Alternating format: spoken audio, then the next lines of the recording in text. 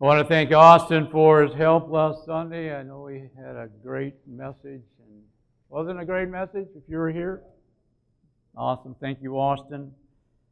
We tried to get Emily down to where she was going to fly out on Sunday, but the hurricane messed with us, so we chickened out and waited till another couple of days. So I don't know if that was chickening out or just playing good wisdom. Why get into something you don't have to if you common sense thing,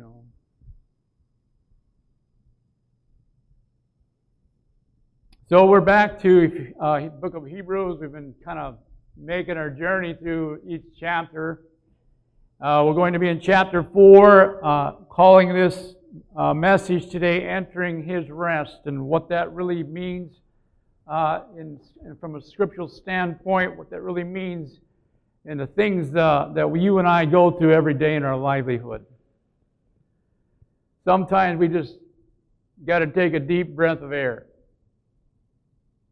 and realize who's really in control and sort out our priorities, fix our eyes on Jesus, and allow Him to strengthen us so that we can keep going on this race that is called life here on this earth. We'll get to the end of the chapter in the book of Hebrews. We'll talk about a race. Next week we're going to talk about a weird name, Melchizedek. Not sure a lot about him. We don't know a lot about him. It's kind of a mystery, but that's coming next week. Last week we were in the 3rd chapter. We discussed a little bit warned us about unbelief in a heart that can sometimes drift and sometimes get callous and sometimes kind of get in a place where we're not really where God wants us to be. God wants us to be pursuing the things that He has for us, walking in faith. But we need encouragement to do that.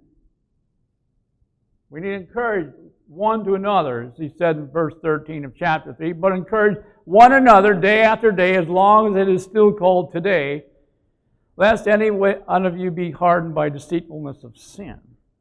So what does harden our heart? What is it that hardens our heart? Is sin and unbelief, basically. Sin and unbelief. But the Lord can take care of that. We can be freed up. The weight of sin can be lifted. Hallelujah. We don't have to be bothered by the enemy and his fiery darts that come after us from time to time to remind us of our sin. We need to remind the devil that the price of our sin has been paid for. Full swing. So by the time we get to chapter 4, you'll notice in the book of Hebrews, he uses the word therefore quite often. Therefore. Every time we read it, therefore, we got to, well, why is this thing therefore? It's saying, because of this. Verse 4, I'll read verse 1. Therefore, let us fear lest while a promise remains of entering His rest, any one of you should seem to have come short of it. For indeed we have had good news preached to us, just as they also. Who's they? Well, the children of Israel. The nation of Israel. They heard the word. The word they heard did not profit them. Why? Because it was not united by faith in those who heard. So do you mean to tell me I can sit and listen to the Word of God all day and if I don't engage my faith, it really isn't going to take a hold? Yeah. Well, how do you know that? So our first point is we are united by faith. We get connected to the Lord. He has already done the work for our salvation. Now we just have to believe what He's done and accept Him. And admit that we cannot save ourselves. That's how salvation happens. We come to a place where we admit, oh, I get it. I can't save myself. I can't work hard. I can't be good enough. I can't, but He can. Now, faith actually has to do with I trust in the Lord as Savior and I'm leaning on His leading or direction. That's kind of my own little definition of faith. There's other words in the Bible that does much better than that. For example, 2 Corinthians 5:7, for we walk by faith and not by sight. How many remember that one? We walk by faith and not by sight. So in other words, what appears sometimes as going on in this life may not always be what it appears to be. Or the uncertainties of knowing about, well, what, young people get this question, when are they going to graduate? What are you going to do with your life? What are you going to do? Yeah, ask Mandy this. And a lot of times we're not sure yet. You know what? That's okay. Because God often leads us day by day. And when you get to this point, then you'll know. And when you get to this point, He'll open the door for this thing. It's just step by step. If we knew the whole story, we probably wouldn't sleep at night. Come on. By faith, and we'll get to this later in the book of Hebrews, Abraham went out looking for a city. He was looking for a place where God had called him.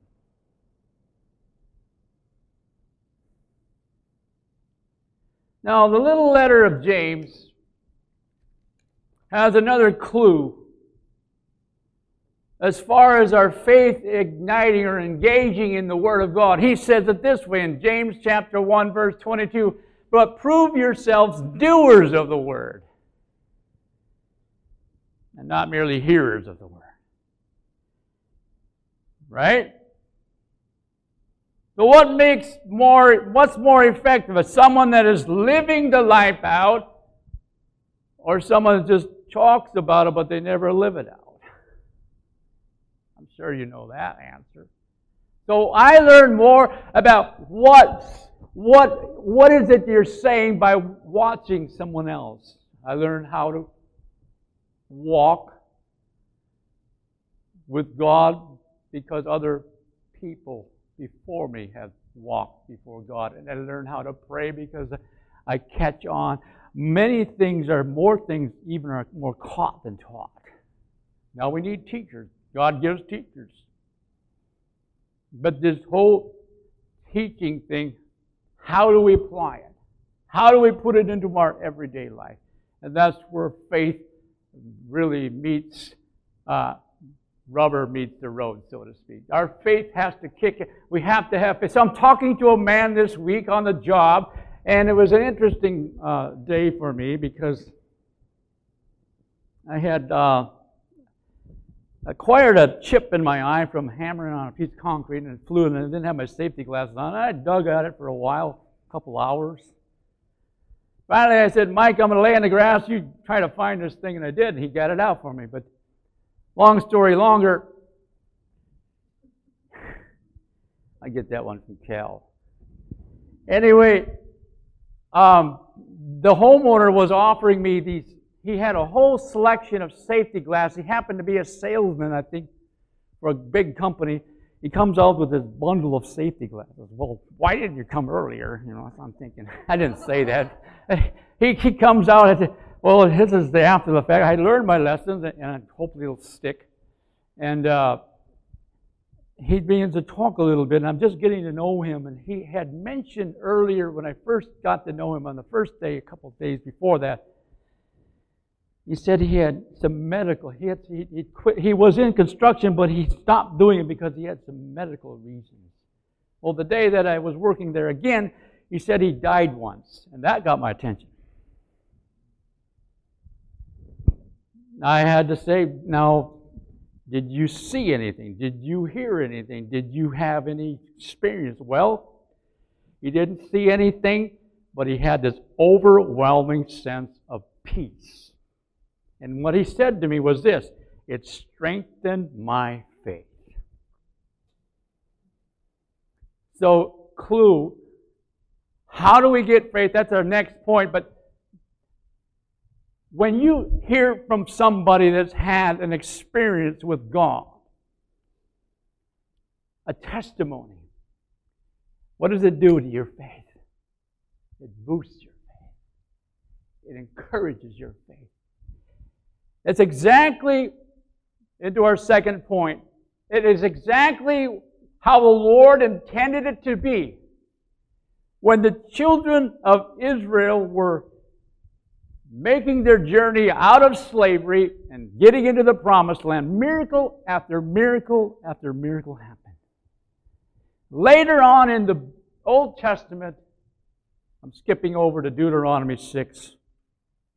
Before I get there, a couple more verses. This will get Austin. He's teching away here on the verses. Romans 10:17. How many remember? Faith comes by hearing, hearing by the word of Christ. Some of you know that by heart. In other words, when I hear the word of God spoken, it builds my faith if I choose to believe. Revelation 12:11. And they overcame him because of the blood of the Lamb and because of the word of their testimony. The word of their testimony. And they did not love their life even to death. They were ready to die for Christ. But they encouraged each other. Now we'll go over to Deuteronomy. When's the last time you read anything out of Deuteronomy? Well, there's some good things. Deuteronomy 6, verse 6 to 9. These words which I am commanding you today shall be on your heart. You shall teach them diligently to your sons, and shall talk of them when you sit in your house, and when you walk by the way, and when you lie down, and when you rise up. This is lifestyle evangelism. And you shall bind them on as a sign on your hand, and they shall be as frontals on your forehead. And you shall write them on the doorposts of your house and on your gates. And then it shall come about when the Lord your God brings you into the land which He swore to your fathers, Abraham, Isaac, Jacob, to give you great and splendid cities which you did not build. And on he goes. Young people need to hear history and personal testimony about your God. And it's not transferred to them in an automatic way, but it's encouraged. If a young person has the privilege to grow up with believing parents, their chances of becoming believers are increased dramatically. So our job is to live it in the family. Just even when you're in the grandpa season and the great grandpa blah blah blah season, you are influencing, talking about the things of God, even things that maybe say, I've said that before.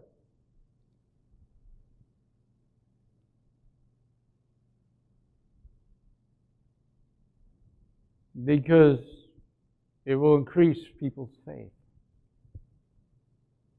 The Word of God is the most effective as people read it, begin to memorize it, begin to hide it in their heart, begin to use it.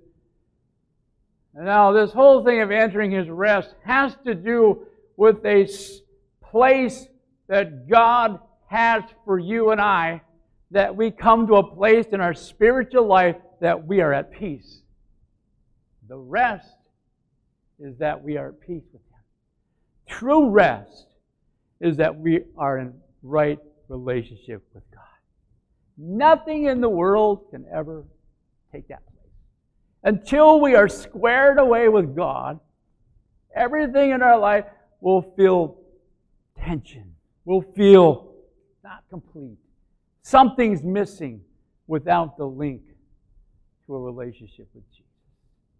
And how to enter that place of rest comes by hearing that Jesus Christ died on a cross, was resurrected for you and I. I once was lost, but now I'm found. That's where you begin to walk in your faith, begin to exercise your faith, begin to think not what I can do, but what He can do now. Not what I can do, but what He's going to do through me.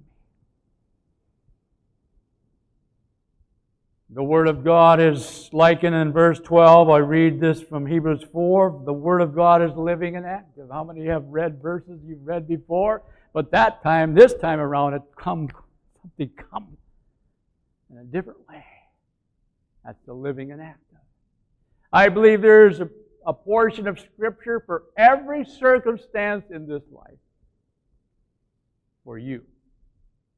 I believe that God can speak into your heart through the Word of God that was written so long ago. God breathed through people, through men. God breathed. God used them as instruments.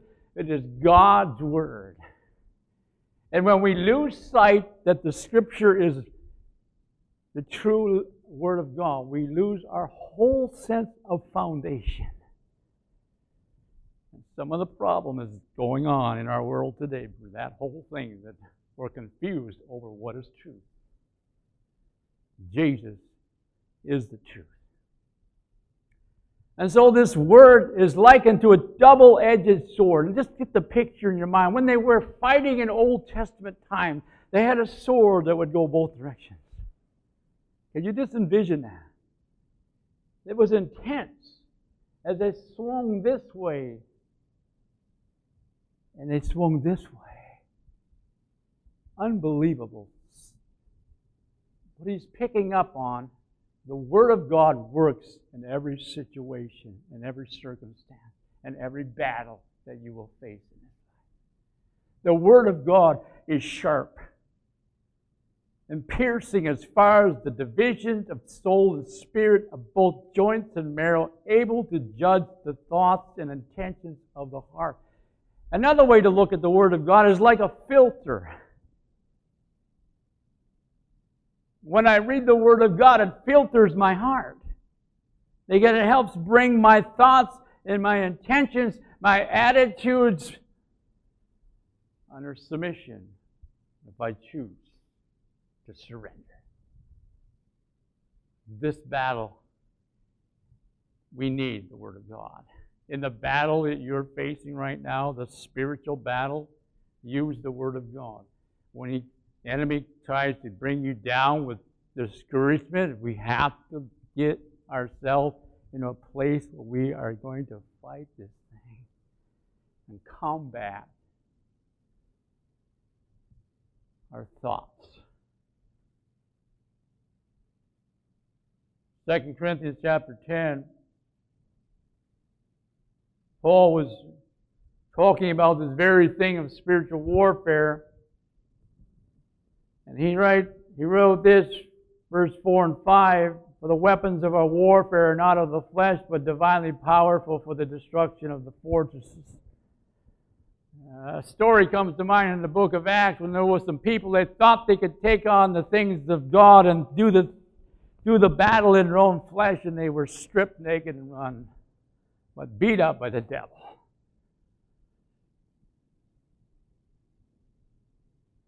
But these verses are training us and speaking to us that we fight spiritual battle with spiritual weaponry. What is our spiritual weaponry? Word of God. You know what else? Shield of faith. It's all listed in the book of Ephesians. It's all preparation of the gospel. It has to do with the Word of God. And every piece that is mentioned in Ephesians all has to do with Jesus. So if you can't remember all the pieces, just say, "Lord, clothe me." Didn't Romans say, "Put on the Lord Jesus Christ and make no provisions for the lust of the flesh"? That's the imagery we get here. And so for us to keep going forward, to keep fighting the good faith, to come to a place where we are at rest, we are at peace with God, it is going to take our effort to unite our hearts with the Lord, unite our hearts in faith.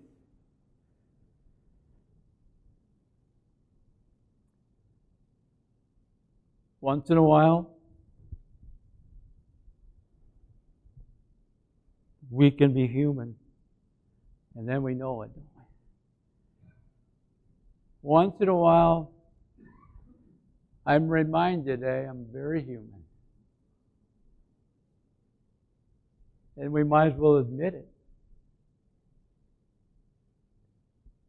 The so-called being a spiritual person has to do with humility. Being able to admit your weaknesses. Even Paul, when he was praying over this thing that was in his life in the book of Corinthians about a thorn in his flesh, came to a place in his life where he said, okay, Lord, I prayed 3 times, nothing's happening. Then God spoke. And see, when God spoke, it was enough. God knows about it. God's going to take care of you. And so, in fact, God spoke to him and said, I'm allowing this to keep you humble. I'm allowing this so that you don't lean on your own strength. That's an interesting set of verses there. But coming to a place where we realize that we are not going to be able to fight this fight in our own strength, only through the Lord.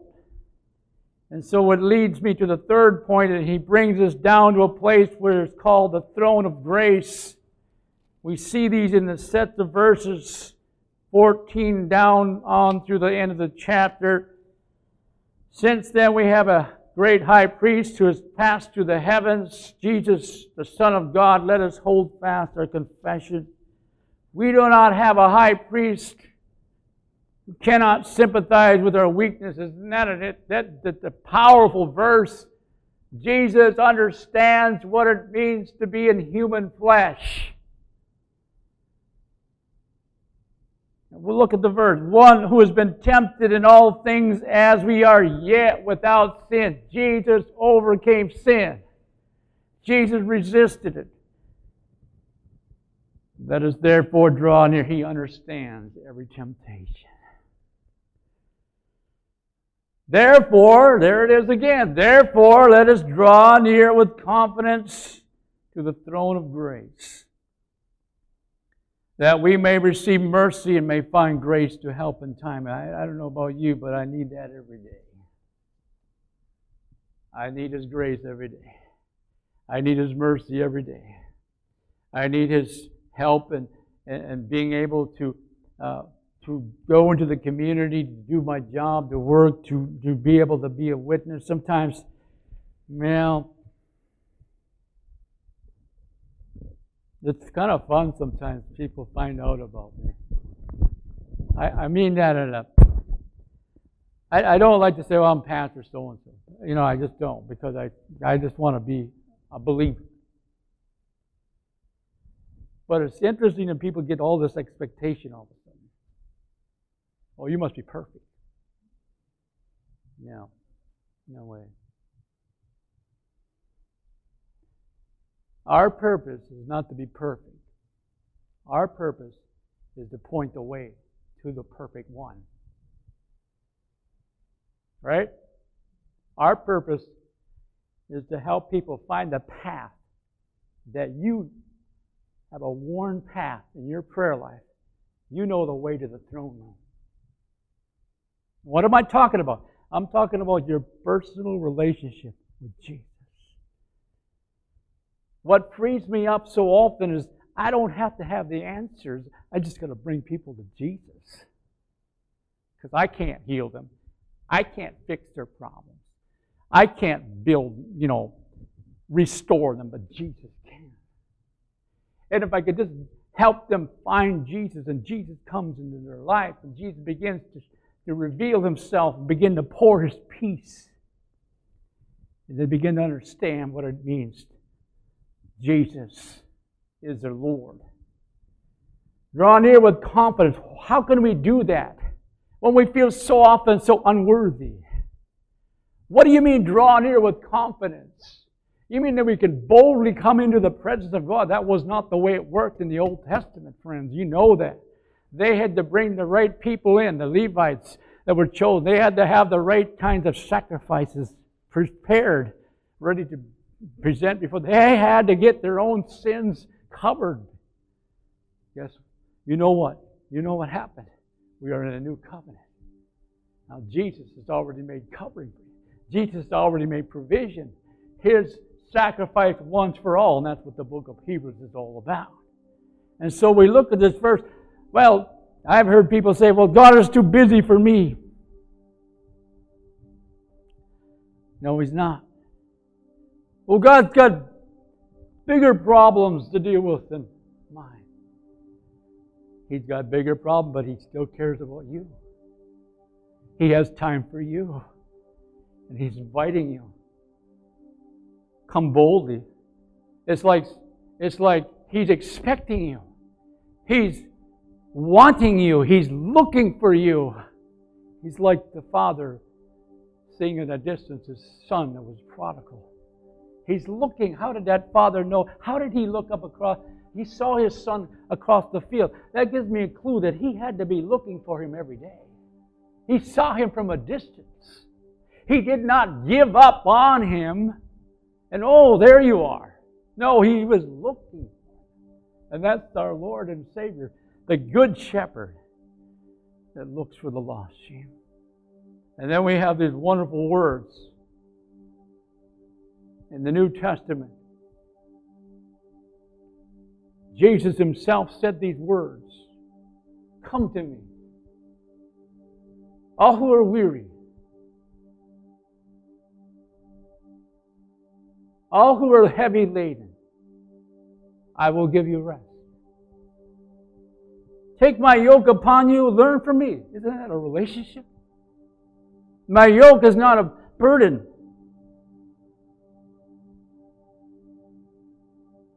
You shall find rest for your soul. My yoke is easy. What?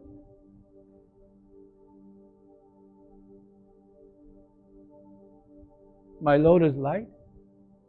Why am I so... We used to sing a song. I can't remember the title now, but a song something about, why am I so down? Something about being burdened. But bringing those things to the Lord. Why am I carrying so much? Why am I feeling so much? Why am I so discouraged? Oh, I know what it is. The song, His eye is on the sparrow, and He's watching over me. You know it, probably. We forget. I have a tendency to take on too much. I have a tendency to look at it from my perspective. And then I realize, no. It's God. It's by His grace. And I'm laying in bed the other night.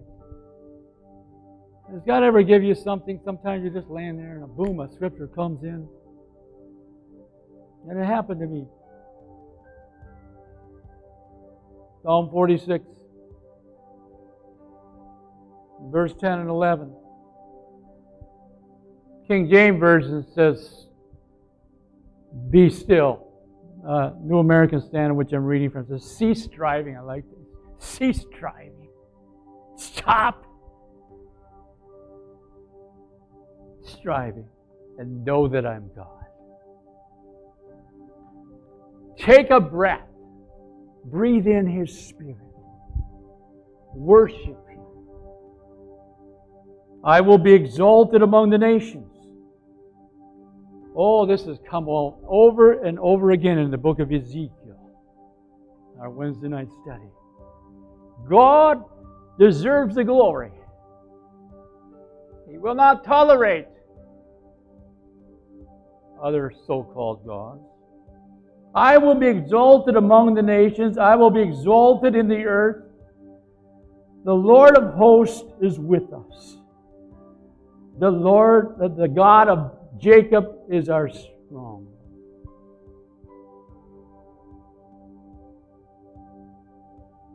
How many are going through some things right now? You just say, Lord, I need peace. I need assurance.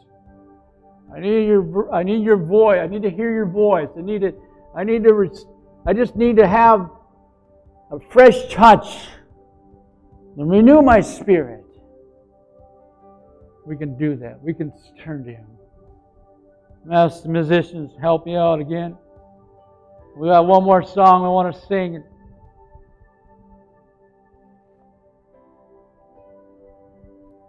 And after we sing this little bit, the song, it reminds us how much God has already done for us.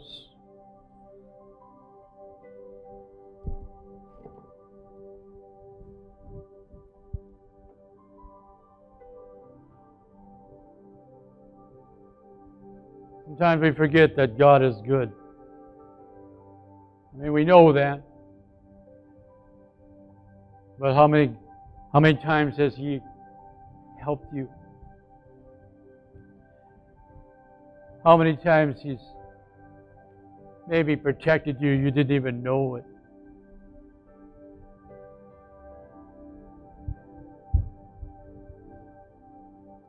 How many times has He given you wisdom when you didn't know what to do?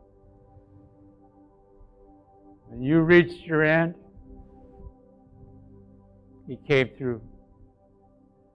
Let's sing it. I invite you to stand with us.